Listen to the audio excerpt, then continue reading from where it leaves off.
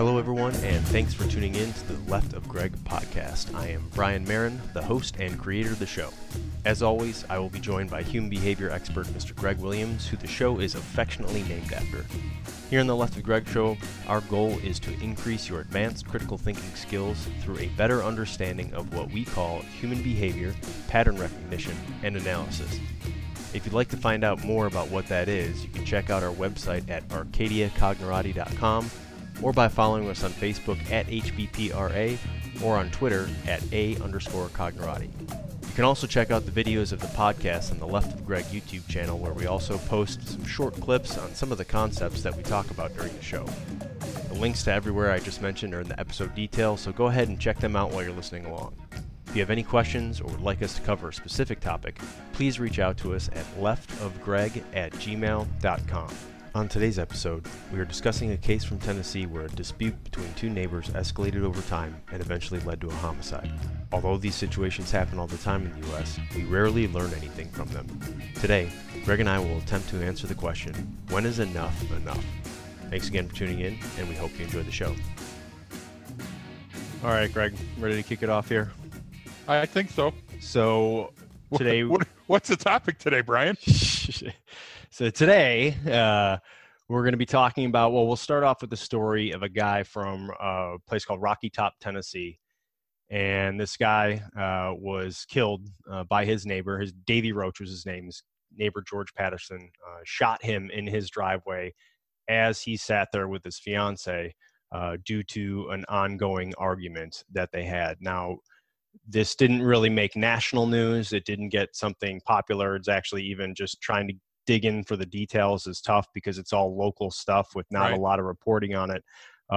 But the idea is, we see this stuff all the time. This stuff happens in the news all the time where we say someone snaps or they went crazy and all of a sudden they just killed someone.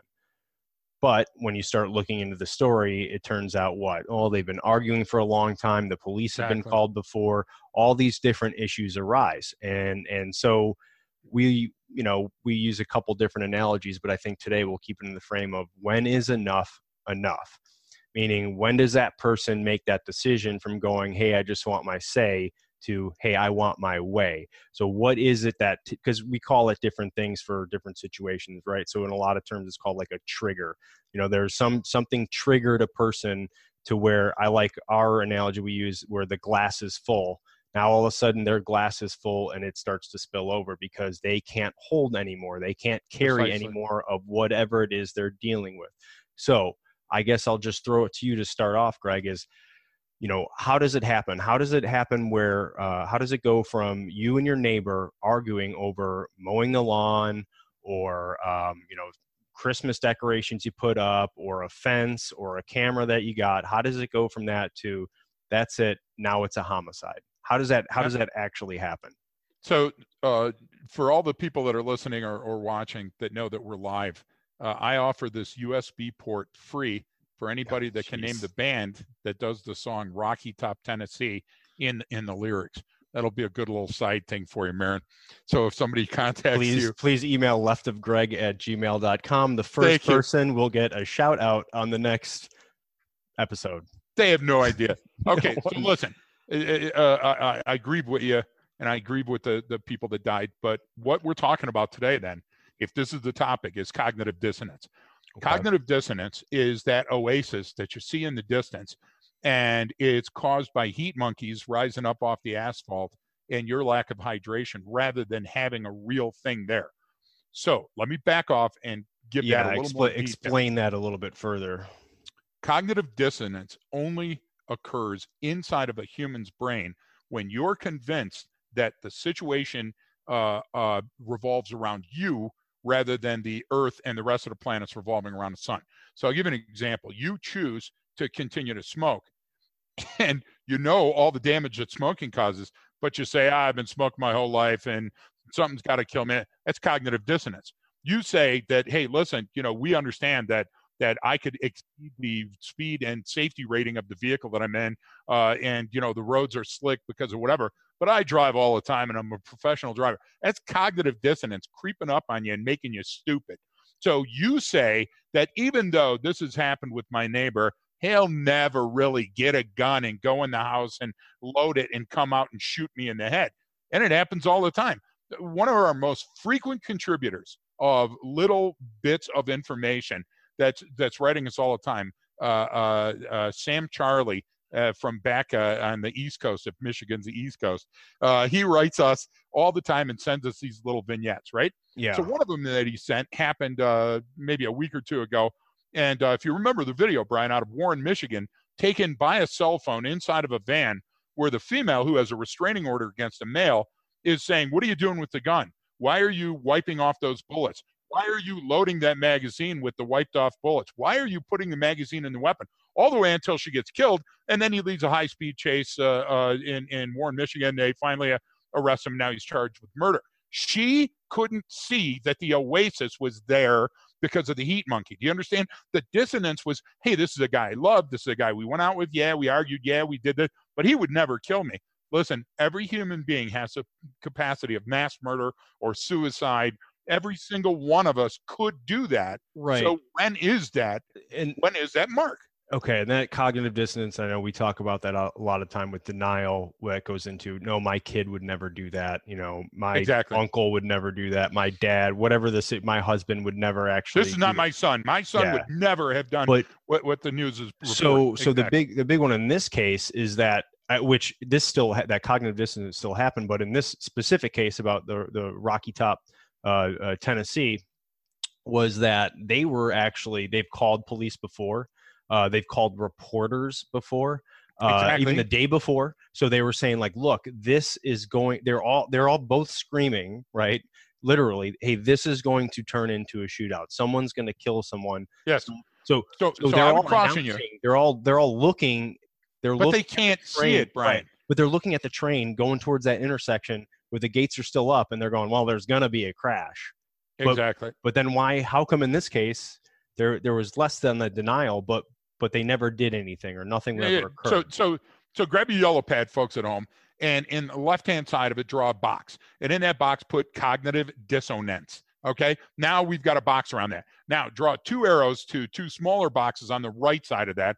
And the top one put adaptation, and the bottom one put change blindness. Okay. Things that occur over time make us less interested in the occurrence the next time. For example, if we were doing a guard gate at General Motors, or if we were doing a vehicle control point in the Saudi Gulf, okay, as the vehicles come towards us, the first couple of vehicles, we're going, oh my God, it's a bomb. I bet somebody's got a gun. I wonder if they have warrants. Yeah, it's got drugs. It's got something. Yeah. You get what I'm trying to say? So we're all amped up. But what happens is we only have a certain amount of cognitive reserves, a certain amount of calories, a certain amount of adrenaline. Adrenal cortex can only pump so much. So after a while, we start looking and going, well, it hasn't killed me yet. I bet this next one doesn't kill me. Right. And now it reverses. So here's the thing. It's always important, but we get used to that nagging of that neighbor next door. And all of a sudden, all the calls are the same. And the coppers come out and go, really? Again? You really aren't exercising much advanced critical thinking here. Isn't there a way we can get through this? So the community policing officer's been there. Your mom has been there. The neighbors and the people at work that you work with, they're literally tired of hearing your problem because they're framing it correctly. They're saying, here's the world and here's your problem. Can't you see it? The problem is we're humans. We can't see that. We've created this file folder now for our neighbor. And all the things, even the mysterious UFO and Sasquatch thing, start filling in there. Then we start thinking, he's got it out for me. How am I going to do this? What happened? Do you understand? So it becomes inordinately larger than the first problem. Right. And I would say almost on an exponential level, right? Yes, absolutely. And because the farther you go down that road, the harder it is to come back. Just like you said, now you go out there and, you know, someone was driving drunk down the street and they knocked over your garbage can. You walk out there and it's, I bet the neighbor dumped my garbage can out on the street. Yeah, who does he know? Automatically start to blame someone for something that they didn't do.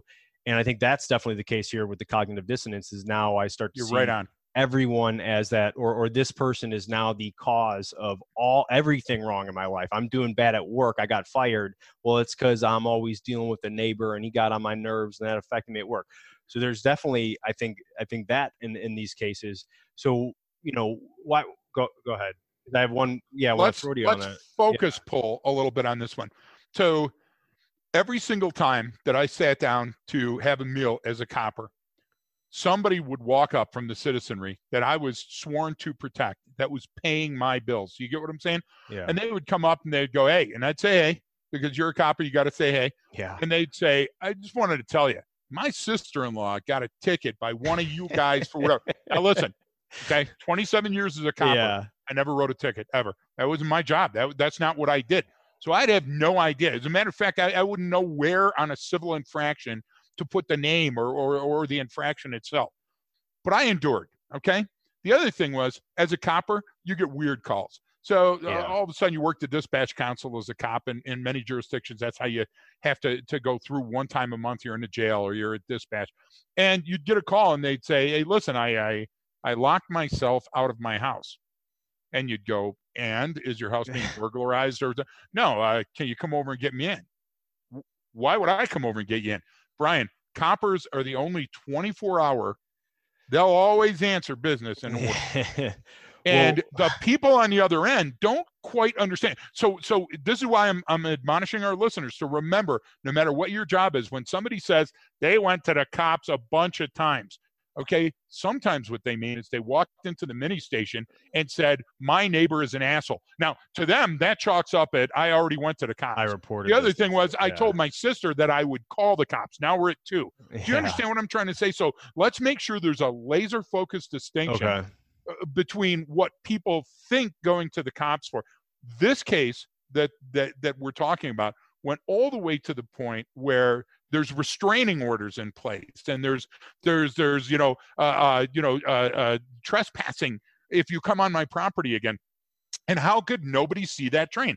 In Denver 2 days ago, a UPS or some type of delivery driver, not talking UPS, tried to rush past the train before the gates came down, and now some kid's not going to get their gosh damn toy on Christmas, right? So what here, if we look at just the gift of time and distance, what's the problem here? The problem is in human communication and what most people want their say and don't want their way. But in this instance, somebody wanted their way. That's the root of the cause. Why? Why was it so important? And it breaks down to the law of the castle. Human beings believe that there's something special about them. They think that their possessions, you have to remember as a kid when somebody came by and you said, hey, you can't walk on my sidewalk. Yeah. Right? At the house. Hey, I'll tell my dad. Well, who's your dad? Well, my dad will come out and he'll tell your dad. You can't park in front of our house. Like, this is a city street. Yes, we can. But where do you think we get that? We get that from modeling our parents, don't we? And our parents don't have a bunch. Like it's the greatest economy in the greatest history of any of the civilizations on the face of the planet. I'm still broke. I know you're still broke. Yeah, exactly. Okay. And so we have to have something. And what we have is our identity. And our identity in large part is our home, our domicile, our car. Look at the things we do for our car, right? Yeah. Oh yeah, for sure. So how come we can't understand that in instances like this, they're as important as our kids? Do you know what I'm saying? I mean, a mom protecting her kid and me thinking that I have to protect my castle. Those are the trigger moments you were talking about, I think. Well, yeah, and those are, and that's why I think part of it is because we get that question a lot, right? And we like to frame it as, like you said, some people want their say, or most people want their say, right? They just want to get things off their chest. They want to tweet about it, Facebook about it, send an angry email, make an angry phone call, and they want to storm out. You get what I'm saying? Whatever it is, right? Flip out at the DMV, even though everyone knows you're going to wait in line forever there. But whatever the situation is. So what is it about, and then more to how do we identify the guy who wants his way, right? Because in this guy took the neighbor went over there because I know the guy who was murdered was getting in a car with his fiance. So and then they started an argument. So he was leaving. It's likely that he was leaving and that he didn't want to fight at this time and place. And then so he, neighbor comes over and starts shooting at him. So it's that point. Yes, there's different trigger points, but how do we know the person? Cup being full is the first thing that you brought up, which was spot on, Brian. But I would ask our listeners to do a little homework. Okay, so Wen and Lake, look it up in California, Nguyen and Lake, Lake. Okay, So and I'm not going to tell them the background on it, but it's a horrific abduction, homicide, multiple serial killer thing. So here we have Wen, one part of this serial killer duo. And Wen sees the cops at the trunk of the car the first time they get accidentally contacted for a completely different thing. Nobody knew who they were. Lake stays, and Wen flees on foot. The cops don't chase him because they don't know what they've got. Yeah. Now they figure out that Lake, the guy that they've got in custody, is a massive serial killer, wanted guy, and Wen was his partner. Lake commits suicide in the interview room, and now all points bulletin, everybody's looking for Wen. So they go back to the U.S. Marine Corps records, and they found out, wait a minute, Wen went AWOL after they caught him in this deal selling military goods. Mm-hmm. When they came up to arrest him, Brian, he fled on foot. When they fled with him in the parking lot, he fled in a car, and he went to another place. So then they locate him in Canada, and they go, hey, you know who that is? That's Wen. That's the guy they're going for. What do you predict that he did when they went up? So my thing to you, Brian, is a leopard can't change its spots, and humans repeat behaviors because it gives them something. So here we have a situation where the give and take has gone back and forth between these individuals, but they failed to see the escalation on at least one of the parties. So I will tell you this, since the time you are born, you set a baseline for your behavior. When you want to eat, when you want to poop, when you want to do this, that, the other. You also set an earmark, a place in there, like a biorhythm, beep, beep, beep, beep, like your heart, mine going, beep, okay. But as in that heart biorhythm chart, how much you will argue with your loved one, for example. Right. Like Shelly and I, the easiest thing is she says idiota and walks away. And I know the conversation is done. Right. You know what I'm trying to say? Similar with Michaela, I don't know, but we both married like women way more intelligent than we are. And so they don't fall to our, and another thing, right? Yeah. So those things, those peccadillos, those little idiosyncratic things that we do define us, Brian. And what happens is when you're talking about somebody completely at random, the stakes are highest. So I walk out of the dry cleaners, and I would go to the dry cleaners, and I bump into a guy that's coming in that's going to the tattoo shop or whatever. And I look at him, and I go, hey, asshole. And he pulls out a knife and stabs me in my jugular. You can't predict that situation. There's a higher likelihood because it was a confrontation, but you can't predict it because you didn't watch. You didn't develop a baseline for comparison. But with a neighbor, with your kid, with the Uber driver that you've been with for 15 or 20 minutes, you're going to start getting a sense of what normal baseline is like. And each time that person gets agitated or aggravated, let's call that a point on this continuum, this scale. So you, as the human that lives next door, and perhaps the person was leaving, but we don't know what happened just before that, Brian. Was that the straw that broke the metaphoric camel's back? You get what I'm trying to say? Exactly. And I don't know if he was, the guy who got killed was walking out of the house and finished a cigarette and threw it in his yard. We have no idea what occurred. Exactly. But that precipitating event was clearly enough to create this baseline, this new anomaly on that baseline, and it turned into a fatal event. And okay, so you brought up a couple good points I want to kind of hit on, and when you talked about baseline and how it a broken clock, Brian. Yeah, twice a broken clock, twice a day. So we look at it because right on the surface, looking at it, when it is that person who is they're always acting like this, they're always doing that. We don't necessarily notice, or this guy obviously didn't notice, that it's continuing to escalate, right? So instead of, hey, that baseline remaining at one area and then picking all those little anomalies that come above it, people end up doing what? Almost just raising that baseline. Yeah, but you just touched on the answer to your original question. Right. And how you can survive an incident like this. That's what it comes in, because if this guy who's now dead had taken a second to look at everything that's going on and use some critical thinking, go, what's likely going to happen? And do I want that to happen? Because can I de-escalate it, right? Adjust this in a manner that it would de-escalate. So Brian, I'll ask you a very, very simple question, because you hit the nail on the head. That was brilliant. I'm out swimming and they say in a riptide, I do a lot of swimming. When you're in a riptide, you're supposed to, thank you, you bastard. You're supposed to parallel the beach until the water, obviously notify people I'm dying out here, parallel the beach until you cut in. Now, imagine yourself out in the ocean at any point. And like me, I went in 30 minutes after eating, so I got a badass cramp, right? So you got a cramp, and your answer to the cramp is, well, I'm going to continue swimming further away from the shore because the water temperature and the waves are about the same as when I got in. What happens is you soon get to a point where you're over your head because it's illogical to ignore the facts. And what happens is in these cases, and I've seen many of them, in these cases, the fact is it's not going to get easier. Now, you can kill them with kindness, or you can kill them with a shovel. But you're going to come to a point where you have to make a decision. So old days, copper, walking on the street, I get a call, and they said, hey, come over here and meet this person. I meet the person, and the guy looks at me with the straightest face I've ever seen, and he says, one more time that this guy edges and gets any of this grass on my property, I swear to God, I'll kill him.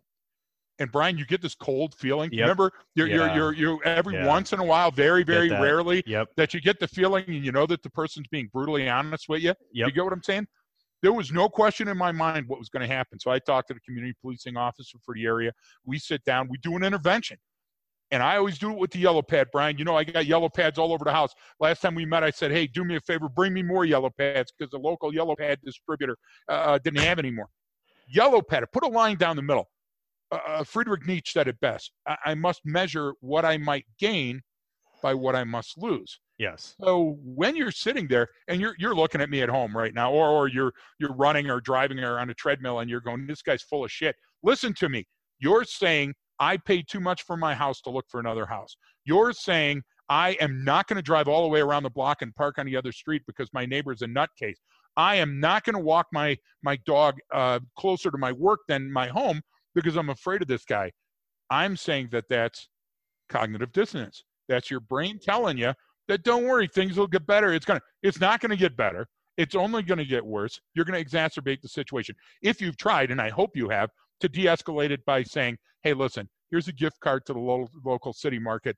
I'm sorry about this inconvenience. Let's be friends. And the guy told you where to stick that card, and it's now halfway in your prison wallet.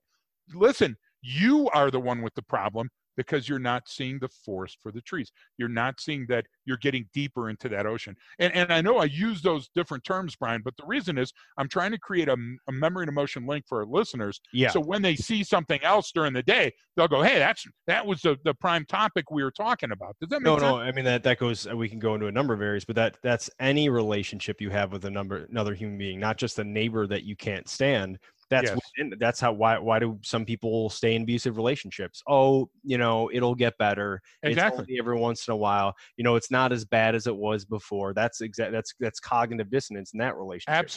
Absolutely it is. And my one of my biggest faults, I have many. You have a lot. So. One concealed by the camera in this 5X jacket, but in this immense headset, the world's largest headset. But Brian, one of my biggest challenges is in humans. When I meet a human, I create what this human could be and what they could do, even though they'll repeatedly disappoint me and they won't meet my expectations. Then guess who gets bothered by that? Do you think they're at home going, wow, I've disappointed Greg? Look at you. No one says that. No one says that.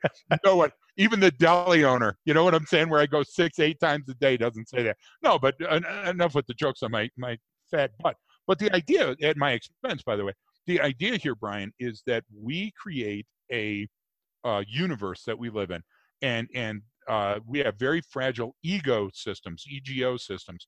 And when something comes into face that, cognitive dissonance will step up in many instances and say, don't worry, let's ostrich this and it'll get better. Let's look the other way and it'll get better.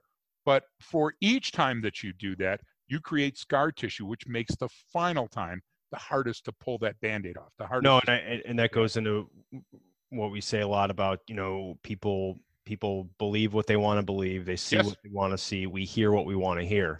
And we'll slip in something that's completely wrong, not even realizing it. People will do that without taking that approach of, well, can I take a step back here and actually look at what's going on? It's exactly. difficult We to do. conflate the issue with other parallels that have nothing to do with it, but it seems now like, oh, I see, there's other situations that have occurred. This is similar. No, you have to deal with this situation on its own, because this could be life and death. And if I would tell you that mowing your lawn could turn into a life and death struggle with your neighbor, you would tell me I'm full of crap. That's crazy, right? Yet you and I know that every single day in these local papers, if we looked around, there are incidents, and maybe it weren't the lawn, maybe it was the swimming pool, or maybe, like you said, parking the car. You get what I'm trying to say? But that's enough. That's a bridge too far. You said it once. Remember Chicago when you had to go out and shovel the street? Right. And you put the folding chair? Yeah. Because it was for your dad you were shoveling, right? Yeah. But now the neighbor comes in and knocks over your folding chair and parks there. That ain't going to happen, is it? And that could be a death sentence. Is that not the truth? No, that's true. And that's what put it in this guy Patterson was the one who shot and killed the victim. And that's so whatever occurred right there, that was his trigger moment where, you know what, enough's enough. And I've the glass is full, and now it must spill over, and it's going to spill over onto whoever is in that area. Exactly right. Because you just go back to your example. Just go back to your example of I'm walking out of the dry cleaners, I bump into someone and say, "Hey, back off, pal," and that dude. We don't know what happened before that. And that's the big takeaway from all of these is when you're approaching people, and because you see guys, just anyone, when you see someone acting crazy or doing something, you're like, "Oh, that guy's an idiot," or "He's not going to do this." Where I'm like, "Dude, that guy might pull out a gun and kill everyone in there right now." Like the gym example from a while ago, where I saw the guy threw the bar down on the ground because he couldn't get the cable stack, that he wanted because it was busy in there. And I'm going, this guy might shoot up the place. And everyone else went, oh, what a little baby. He's just, he can't handle it. I'm like, I'm getting out of here. Yep. I'm going to save my ass. Because that interruption in your day is a low calorie safety intervention, and you are largely responsible for your own safety and security. So how do we know Mr. Patterson didn't have a full glass before? We know that because there isn't the decomposing corpses of other neighbors. Right. So he hasn't acted out past this threshold. But in many instances, we see people that act out time and time and time again. Mm-hmm. And then all of a sudden there's a death.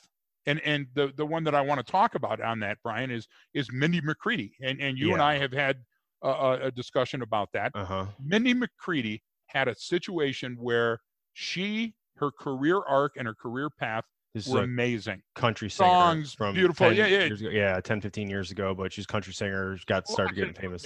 Out there for folks. Do research. Every one of her songs became a hit. Everything she touched turned to gold.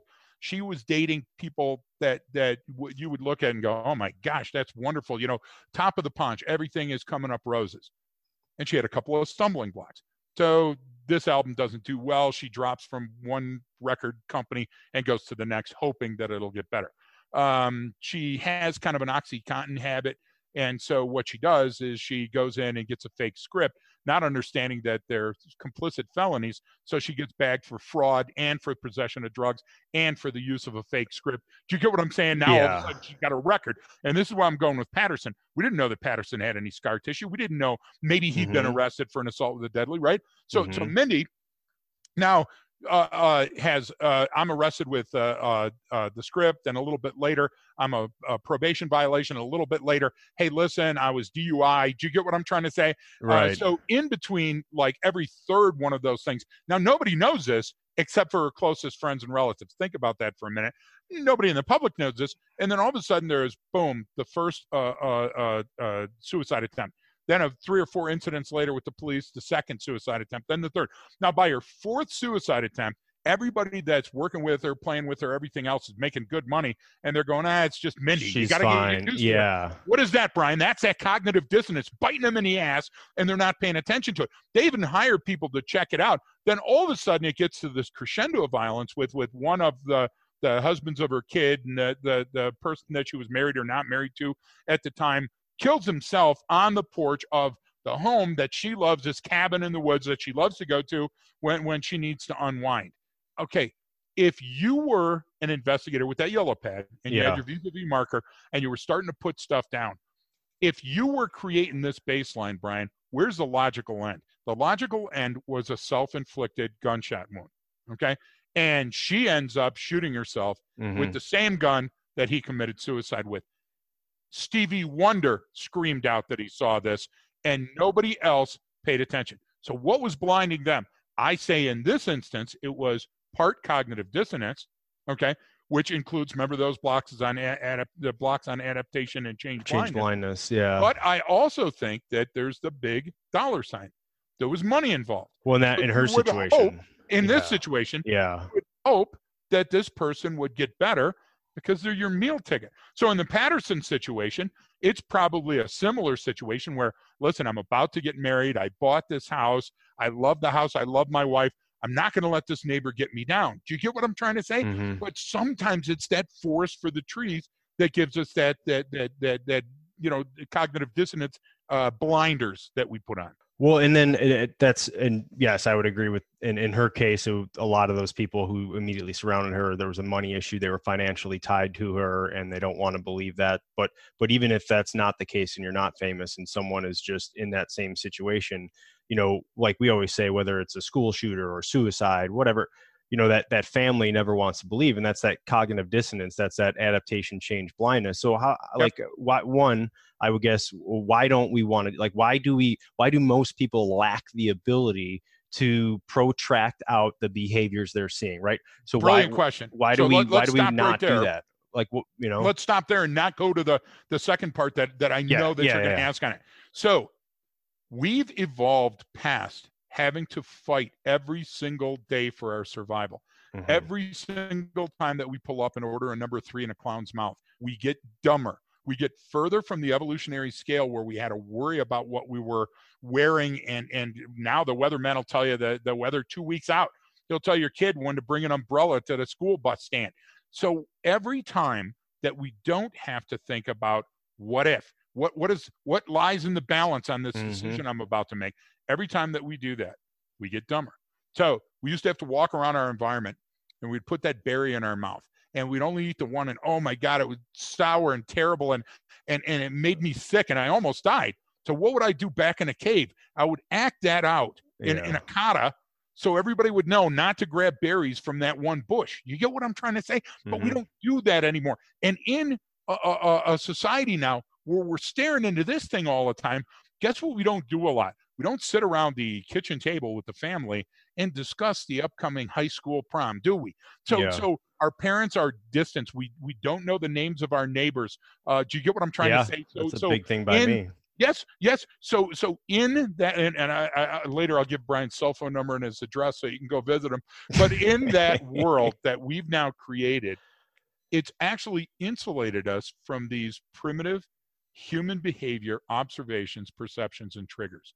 And therefore, because we haven't used them in a long time, listen, Mr. Placinic, I used to play piano when I was a kid. Poor Jeff, my brother Jeff, I won't tell you the story, but I used to play the piano. So I knew with my dyslexia, I couldn't read the notes. So I could hear and I would mimic, and I could mimic very well. I haven't played the piano in probably 35 years. So I would go out there and sound, bing, bang, bing, bang, okay? Because I don't have that skill right here in my file folders anymore. So imagine now 10,000 or 50,000 or 1,000,000 years of this time has gone by where I'm not challenged anymore.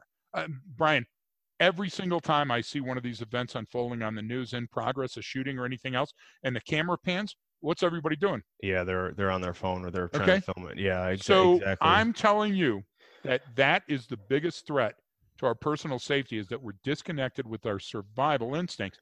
And the only way to recalibrate them, the only way to reawaken them is with training. Right. And I think too is, like you said, that is, I mean, every generation that's born is now, you now have it easier than anyone else who walked the earth. And then the next generation that's born says, now you have it easier than anyone. So, right. It continues to get that in terms of comfort and your safety. Yet we're still burdened with all the needs of our primitive brain. Do you see that? So honor and ego. You get what I'm trying to say? Yeah. So we're still that primitive form here, but now we have all these wonderful things that are happening.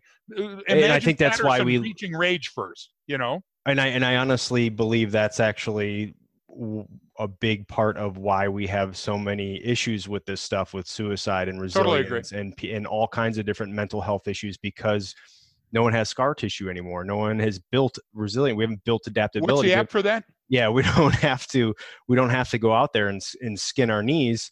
Exactly. So when something comes up in our environment that shouldn't be difficult to deal with, we don't have the tools. We don't have the resources available. I haven't built them yet in my life. That's why, like out here by me in California, everyone is just, everything's a tragedy. Everything is, people are like, you get to bring your dog in everywhere. You get to do, like, it's like, it's an environmental reason. It's always nice here where I'm at. So if you don't have to just something as simple as you have to create an emotional. You have to. You still need something to stress and worry and fear about. That's a natural human condition. And when you don't have it, you got to start making crap up. And totally agree. So the big guy is not the brightest bulb in the package, right? So, and I don't know how much welding you've done, but looking at the box you live in, I'm assuming that at some point in your career, you're going to have to learn. So I never got past woodworking. I never got to do woodworking. Was you in that stone, that little wood one hitter you used to use, a doper piece of crap. So my old man was teaching my brother Jeff and I. Brian walked out. He would have none of it. He was too smart for the situation. But my old man had a couple of drinks in him. 1st Marine Division Raider Battalion, had the acetylene torch going. He was going to teach us welding. Oh, God. So MIG, TIG, and stick welding. We were going to do it all in one day. We had all the stuff around on a table and everything else. So what he did is he took these trash metal pieces from Mason Steel in Detroit, and he was erecting a clothesline for my ma in the backyard. So he had driven these poles into the ground with a sledgehammer, and now these gnarled poles stuck out of the ground. They're all metal, by the way. And this is my dad. So you didn't come up to Dad and go, "Hey, Dad, lightning, and what about these?" Do you see what I'm saying? And the poles are kind of like this, but he's trying to straighten them up with the sledgehammer. So he's got all the stuff out there, and he puts these pieces of different type of metal into the first metal that he drove into the ground. So you got like a 3/4 inch in the ground, now a 1/2 inch that's going on top. And he's welding it, So he's welding, and I'm watching. So he goes on to the next one, and he's narrating as he's going. And my brother Jeff's literally taking notes, serious business. And so I'm still standing at the first one going, this is the most amazing thing, trying to process it in Remo world because I'm a little slower and I do pictures. And I lean over and grab onto the pole that he had welded first. Yeah. And my hand immediately... you can't see the scar tissue, but I got some good scar tissue from it. My hand immediately glues to the pole because it's still hot. And the amazing thing was, Brian, it didn't hurt because it had burned all the nerve endings immediately. But what really hurt is I knew it was going to hurt, so I started screaming. So my dad turned around, saw the emergency, and in our garden, my mom was working in the garden. Ooh, Irma in the garden with her gosh darn, the German and the guy from Tennessee yelling at each other. She had a spade, and a spade has that flat tip with the handle, and it's got a D handle. He grabbed that from my mom, ran over, and he hit me in my chest as hard as he could swing that spade. Now, I'm not a doctor, Brian. I don't understand the physiological necessity that my father had to hit me in the chest with that spade, but it broke contact with the pole. Yeah. And then we were on the way to Saratoga Hospital on Gratiot, south of 8 Mile. So I'm in the hospital, and the guy says, listen, this hand may never be the same. You may never have the same range of motion, but you also got 2 broken ribs. And he's trying to ask me about the broken ribs. And the point is that I didn't have a file folder for what my dad was trying to teach me. And so I inhibited my own survival because I wasn't warned mentally. There was no chemicals. There was no neurochemical links. I didn't have any actionable content in that file folder. What's worse is that my father didn't have an emergency plan for dealing with a 7 and a 9-year-old boy that he was welding half drunk in the yard. So his first thing was to treat it with his baseline. And what's my dad's baseline been all his life? Man, the harder you hit something, the better it's going to be. So he grabbed the spade, the only thing he knew how to do at that moment, and he hit me with it, which sort of worked. I think I still have the mark next to my nipple ring. But the idea here, Brian, is you talked about spirals Yeah. And spirals mean critical thinking. I had none. I should have. I should have had a plan. My father had none. So if you were going to do the likelihood scale for what was about to happen in that yard that day, you could have yellow padded and figured out that there's going to be a death or an injury. I'm telling you that almost all of our life encounters are going to be the same way. And it's not worth, when you bump into that guy out in front of the gosh damn store, to mutter under your breath or say something, because he might be the one that's going to pull that shank and kill you. It's not worth it to follow that guy that cut you off in traffic, to roll down your window and have your say and go, hey, you just cut me off, because that might turn into a rage-fueled homicide. I'm telling you, everything in your life has been predetermined by the amount of energy that you're either going to put into it now or afterwards when people are praying over you and doing incense because you're dead. You have to have a plan. You have to have a plan as you go through life. And here, grass-cutting guy, his cup was already full, and the guy getting into the car with his fiance didn't see it, Brian. He didn't see it, and he didn't sense it. He didn't feel it. And a lot that, and that's the biggest thing is, we didn't see it, but then what does she say afterwards? Well, yeah, we knew this, and we knew it was headed here. We told the police, and we said this, and we talked to you guys, and we all knew. It's like, well, then what did you expect to happen when you walked out that door and he was standing there? Exactly, but the cognitive dissonance forced a future. It forced a future that they couldn't project at. Well, they failed to see that they were under the cloud. And that's why just simply using just the most likely, most dangerous course of action. Hey, which one? How simple is that? Like, it's the easiest thing in the world just to sit there and go, all right, well, yes, likely he's going to yell at us or saying, what's the most dangerous thing that this guy could do to me right now? Yeah, I know he's got a gun. I know he wants to kill me. So maybe now is that time. So maybe I want to back off the gas a little bit. Maybe I want to downshift or push on the gas. Yeah, or get the hell out of there. You're exactly right. So Brian, we talked about Minnie McCready very briefly. Right. So two things popped into my mind. I wrote down while we were talking. One, and I think it's Mark, but I'm not sure. Balelo, the guy that was on Storage Wars. Remember that we the one of those reality storage. Okay, so it's a reality show that a lot of people watch, and it's still in circulation right now. I don't know. They were huge for a while. So this guy was talking king size crap. He was putting his best foot forward. He was spending a lot of money. This was his Andy Warhol 15 minutes of fame, and the world kept crashing down around him. He lost the business. He did this. Anybody watching, everybody at home back in like 2013 when it happened. Everybody that I know that liked that show, that was watching that show, said this guy's going to eat his gun.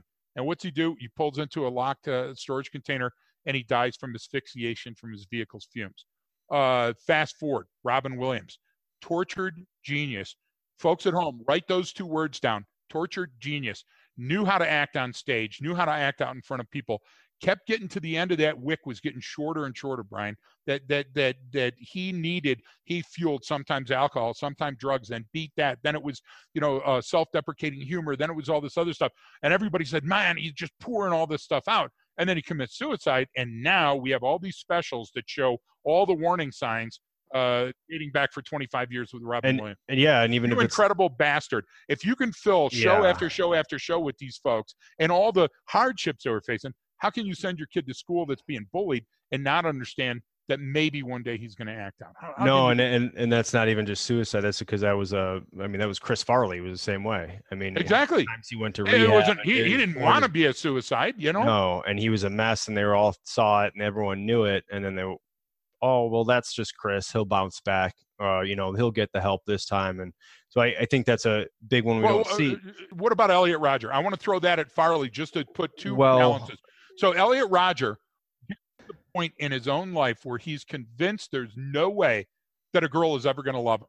So with him, Elliot Rodger creates this world, this megalomaniac. Real quick, tell everyone who Elliot Rodger is. Folks, do your homework. Isla Vista killings a few years back. Elliot Rodger was the one that drove over the people, shot and killed his roommates, shot a few people, and then shot himself. Look up Isla Vista, California. Yeah. You got to do your homework, folks. This is the only way that you'll learn to pay it forward. So Elliot Rodger had these problems manifest, and he believes, because he's a broken human like many of us are, he believes he's the only one in the world that has these problems, and he can't talk to anybody else about it.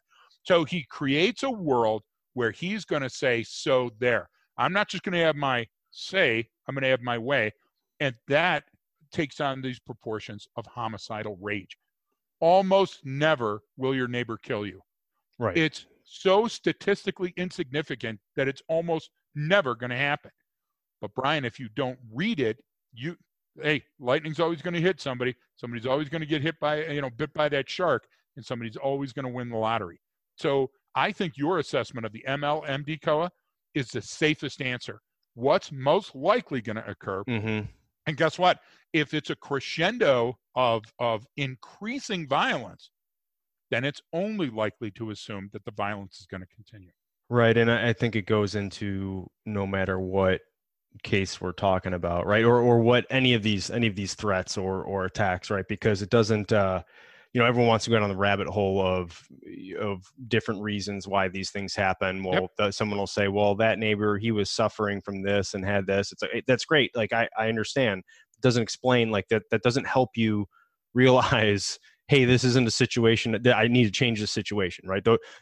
Understanding how his, horrible upbringing and mental health issues and trauma and TBIs, like, this is kind of used to explain why they did that. Yeah, absolutely.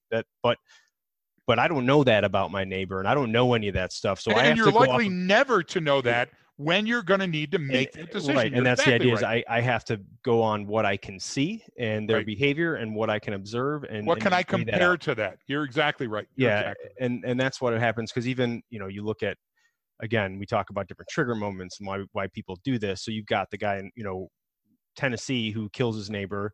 You brought up a couple different people that commit suicide. We see and hear about that all the time, and then it's no different than even that recent shooting at the base down in Florida.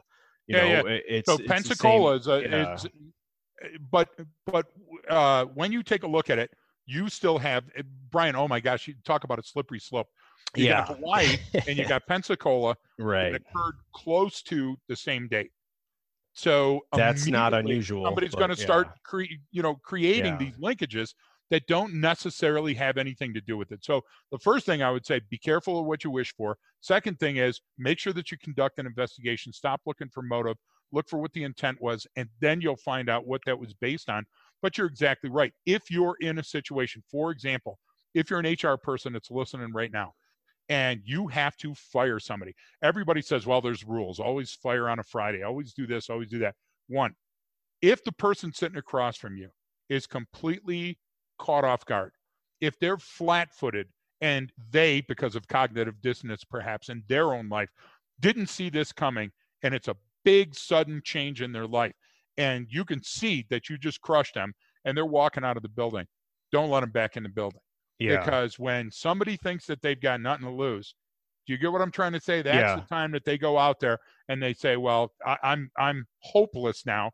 And hopelessness drives a lot of these situations where a person now says, well, I'm going to shoot everybody in the business and then I'm going to shoot myself. Listen, you have to sort of understand the emotional currency that's being exchanged in those meetings. If your kid tells you that this is devastating, this is a game changer, a life ender, you got to shut up for a minute and listen to them. Shut off the television, sit down, get help. I don't care what your medical insurance covers. It may be the last conversation you have with your kid. So if you're that homeowner, if you're going to the police, you got to be honest with the desk officer and not say, hey, this is probably nothing. Isn't that the way we start most of these conversations, Brian? Yeah. Hey, it's probably nothing, but my neighbor's acting kind of hinky. You got to say what's on your mind and what's on your heart. And that happens sometimes. And unfortunately, those things don't get covered as much as they do, because there are now parents or teachers or people in the community that go like, look, this is what I'm seeing. You got to come. Like, my kid is doing this. I don't know what to do. He's got, and we've seen different attempts or potential attacks thwarted that way, but it's from someone who knows the person stepping in and that going baseline. Yep. And it's making that general observation. So what people want to, right, because we all want to hold someone responsible, and we never want to hold ourselves responsible, right? No, but it's always someone else. It's a psychological imperative that everybody else screwed up, and it can't be me. You're exactly right. And so that's the thing, is that, well, it's society, it's ours as a whole to prevent that next attack or do something or say something, right? It's not, oh, well, the police, or, well, that teachers should get taught how to do this, or, but we have to find fault, right? Right. right. Yeah. Or that we should just get rid of guns, or we should just get rid of drugs because that'll work. We don't ever want to say, well, wait, what can I Be a do? better human. Yeah. Right. Know, right. And we think of this too. And I'm not bashing anybody. Trust me. No, folks. This is nothing. But this mindfulness thing. Okay. So this mindfulness training, who's that for? That's for you. Yeah. We are so egocentric that we can't think outside of us. We can't walk across to our neighbor. Like, I'm not going to say anything about Rogue Manor West, but a house sold up the hill, Yeah. And it's on the edge of the BLM too. So Shelly and I, trying to be the great neighbors, Shelly built this basket, this welcome basket with all this stuff. So the neighbors have been in there like 2 years now. And they were like, "Yay, thanks for the welcome basket." We haven't heard from him in 2 years. Oh, God. We see him, plowing the snow. We wave, we do that. Okay. Then on the other side of us, we got the neighbor that we did the same thing for. When we moved in, we gave them a welcome basket for us. Welcome to the neighborhood. And we see them all the time. We're not talking about the guy that we see all the time because we expected that. But the people we didn't reach, there's not a day that Shelly and I don't go by going, I wonder what's the matter with them. How come they didn't? Do you understand? Because it's not that we didn't reach out to be friends with them. We worry about how we were misinterpreted or why we're not friends with them. That's one of the root causes of this. We don't socialize anymore. So therefore our ability to socialize properly is retarded. And it's not going to get better with all of these scientific influences. Right. And there's, man, there's a lot we could go down on that. Oh my gosh. Yeah. But, we just created 2 more spirals. But it's good to mention that is the cognitive dissonance is, that's the key concept. That's the center. But, instead of stop looking at your neighbor all the time and start looking in the mirror, right? That's what we should. It's an interpersonal way. Can you imagine if we would have started that right at the beginning of this conversation? Because isn't that what we're really talking about? Because the neighbor looking Patterson, before he killed his neighbor, Patterson put all of his hate, death, and his own life into that and felt as though he had been challenged. And that's sometimes enough, Brian. So that mirror is where we need to spend a lot more time. Right, because we project our issues onto others. Yeah. And the other half of the coin is we got to go out and meet our neighbors, because if you like them and they're your friends, they're much less likely to kill you. Yeah, that's a good point. I mean, simple. It's pure. That's what I was talking to our friend. It's a little selfish, but it's true, right? No, that's what I mentioned to our friend I spoke to yesterday, who's going back down range, and I was like, I you know how to do this already. Yeah, I kill people with kindness. I make them to the point where it's annoying, especially if it's a foreign partner force, because then you're going to see who's trying to avoid you. Then you're going to see who doesn't want anything to do with you. And that's the one person you got to worry about out of everyone else. Then, you know what I'm saying? Or I was teaching weapons retention and disarming with John Peters, formerly of the U.S. Secret Service, and an author of a couple of incredible books about flashlight techniques, speed cuffing, handcuffing. Peters is just the Mac Daddy, and he used to wear a head-to-toe yellow one-piece jumpsuit. And that was so everybody in the room when we were working out knew exactly where John Peters was. And so he walks up to this young copper and he rips his whole holster off and takes his gun. And they're walking around the room, and it's just he's just such a force to be reckoned with. Yeah. And Michigan State policeman comes up to him, I spent this much money on this holster, this and that and the other stuff. And he said, yeah, but now you're not going to die because your holster failed. And he says, and he called the class together and he said, the last thing you want to do is call me an MFer when you're arresting me, because I'm good enough to take your weapon away from you. And then when I'm sticking it in your face, guess what the last image I had in my mind? And what he was trying to say is, you know what? You can get a lot further. The honey versus the vinegar thing. And the idea is that I had a good friend that said people mistake kindness for weakness all the time. Brian, you've traveled with me all over the place. Kindness is the way to go. Yeah. You're less likely to get into the MD COA with a lot of kindness. And the other thing is, I've trained enough that I'm okay. If you want to change the game, if you want to change the stakes, I'm good with it. And you know that as well. So that competence gives us a level of confidence with which we can be kind to our fellow man. So then what do I do? I'm listening to this podcast right now. I'm driving or I'm working out or whatever. And I got someone that I'm thinking about right now because I'm going, man, I think they're talking about so and so. If you're saying I think you're talking about me, you need to pull into the psychiatrist's office because you're batshit crazy. Yeah. Is that what you meant, Brian? Are you trying to ask me for help? I know. Look, I already know. Well, that was like, gosh darn. Where was I at? I think that was at the VA where they're like, would you be willing if someone reported to have someone come to your home and take your guns away? I was like, oh, absolutely. Come take them. I don't. They call me the red flag. You're red flag and I'm range flag. Oh my gosh. Exactly. Inside joke, folks. Yeah. And so if I'm sitting here and I'm listening along and going, oh man, I think they're talking about my buddy or my sister or my brother or whoever, like, what am I supposed to do? How do I, and just give me a rudimentary way of going, how do lowest intervention. No, not necessarily intervene part. Like, how do I know? No, but what I'm saying is anything you do would be classified technically as an intervention. Right. I see. Because you're occupying your calories on somebody else, right? So the lowest calorie intervention that you can do is talk to the person. But now nobody wants to talk to anybody. So the idea that could be in a different form of texting or calling. I get it.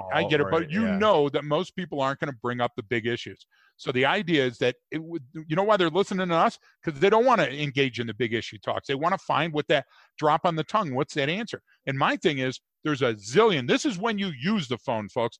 There's a zillion apps out there that call, and you can call toll free to somebody on the other end and say, my next door neighbor is exhibiting these symbols. I'm feeling this. My son told me this afternoon. I walked in on my daughter and she was cutting. If you don't know what to do, get help. You know why?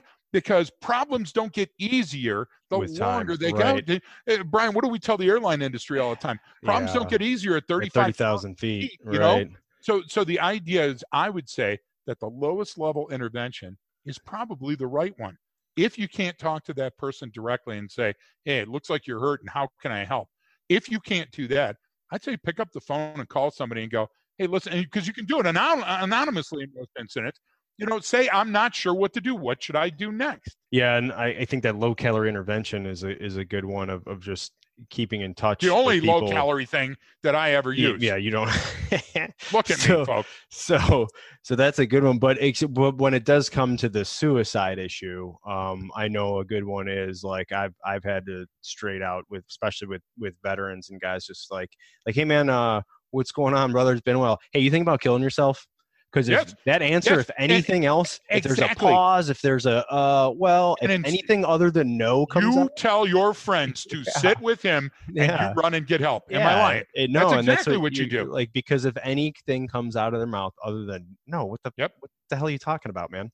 If anything other than that comes out, then that means that thought at least crossed their mind. So let me ask you, might not have meant they had a plan to do it, but it's crossed their mind as a viable option, and that person needs help. Then you're working as a copper on midnights, and you're walking up on a car that you just traffic stopped for whatever infraction that you may have seen or suspicion that you have, and based on probable cause, you're walking up to the driver and you look inside the car with your flashlight and you say hi to the driver. He kind of gives you the nod, and you say, hey, before we get started, are there any guns or knives or anything that I need to be worried about in this car when I'm talking to you right now? And the guy goes, this car? Guns and knives in this car? Okay, you just laid out for me the ML and the MD COA on a potential suicide that's unique only to the rest of the world. It happens on everything else. When you see that distracted, or you see that there's a lack of a plan, or the too much or not enough emotion. But Brian, without training, most average people won't see that. So I would admonish you, one, get the training. I'm begging you to get the training. And if you can't get the training, call somebody that's trained and lay out what you're seeing, because you'd be surprised that sometimes somebody goes, man, you're missing all of these signals because of your dissonance. You're missing these signals, and then maybe the scales will fall from your eyes. No, I go back to your yellow pad too. Yellow pad. Telling you, baby. No, if you sit down and not with the notes on your phone, because it's a little bit different, but if you sit down and write everything that you think is going on with someone or yourself or whatever, and you come up with a list, because if there really is an issue, you'll see as you start writing and you only have like 2 or 3 things. Now you start writing. Now all of a sudden your brain starts kicking out another one, and like, oh crap! Remember this 2 years ago? Remember this? Remember? Next thing you know, you got a whole page, and you're like, well, it's time to get some professional help for this person. And we are not asking anybody to rush to an unreasonable conclusion. No, that's why I said write it out. Them, give yourself the gift of time and distance. write it out, take a look, and guess what? At the end, under that line, what is the total of these? What does Yeah. this say to me? Yeah, no, I think that's a good strategy, at least that good white belt strategy that anyone Brilliant. can use for anything. We always say, write stuff down and you plan it out and figure it out and write it all out, and then if you actually take the time to do that, you'd be amazed at how well it works. So how easy your day can be. Yeah, I think that's a pretty good spot there, Greg, to kind of at least wrap it up a little bit. I know we touched on a few different subjects in terms of how a bunch of different, not just attacks, but mental health issues and suicide and homicide and mass shooting, and that theme, that overarching theme of cognitive dissonance is a big one. And I love the one you taught me was when the glass is full. Someone's glass is full, and that's, you guys remember, what was that movie with Falling Down, with where the guy gets off work and he just goes nuts? Isn't that Michael Douglas? Yeah, Michael Douglas. That's why I couldn't remember. It's just a day. Yeah. One day in LA, and he just goes around just not caring and pulling guns out and shooting stuff. So the whole idea is his glass is full, right? Someone's glass is full, and you don't know when someone's walking into your store, or you're meeting someone on the street, or you're standing in line at Starbucks, or you don't know who. That was the Elliot Rodger one, right? Where the photo. You're exactly right. Where he's holding a cup of Starbucks in his car when some of his last photos, and you're going. We talked about that, Brian. Can you imagine the folks that were next to him in the Starbucks never knew that when he walked back out to his car, the final two things were his manifesto he was going to videotape, that he was going to kill his neighbor or kill his roommates and go on his killing spree. Yeah. So that's the idea, is you don't know what that person's dealing with. So err on the side of caution for your own survival's sake, but also to make it better for yourself, man. Like when you see, I always try to do that. You get people busy. Perfect Starbucks example, when the person's busy and they're trying to take your order and they're getting frustrated. And man, you go the extra mile for them and say, hey man, I know it's tough in here. It's slammed. Hey, do you mind? Could I get this? And they suddenly change. It makes their day a little bit better. And then maybe they give you something for free, whatever. But either way, like it's Brian, positive, if you're wrong, what have you lost? Exactly. If you call for help, if you call and get somebody to give you some advice, even if you're wrong, what have you lost? You haven't lost anything. You haven't lost credibility. As a matter of fact, I think that your friends would applaud you, saying, hey, thanks for caring enough about me. And you know what? Even if you're wrong, maybe you'll catch some other issue that you didn't see, and you'll save a life. And that's okay. All right. Well, I think that's a good spot to end on. So thanks everyone for listening. And don't forget that training changes behavior. That's all for today, folks. Thanks a lot for tuning in. Remember, you can follow us on Facebook at HBPRA. Check out our website at ArcadiaCognerati.com. Please, if you enjoyed the show, like it, share it, tell your friends about it. Let's get the word out there. And if there's something you want us to cover directly or curious about, go ahead and get a hold of us by email at leftofgreg@gmail.com. Thanks.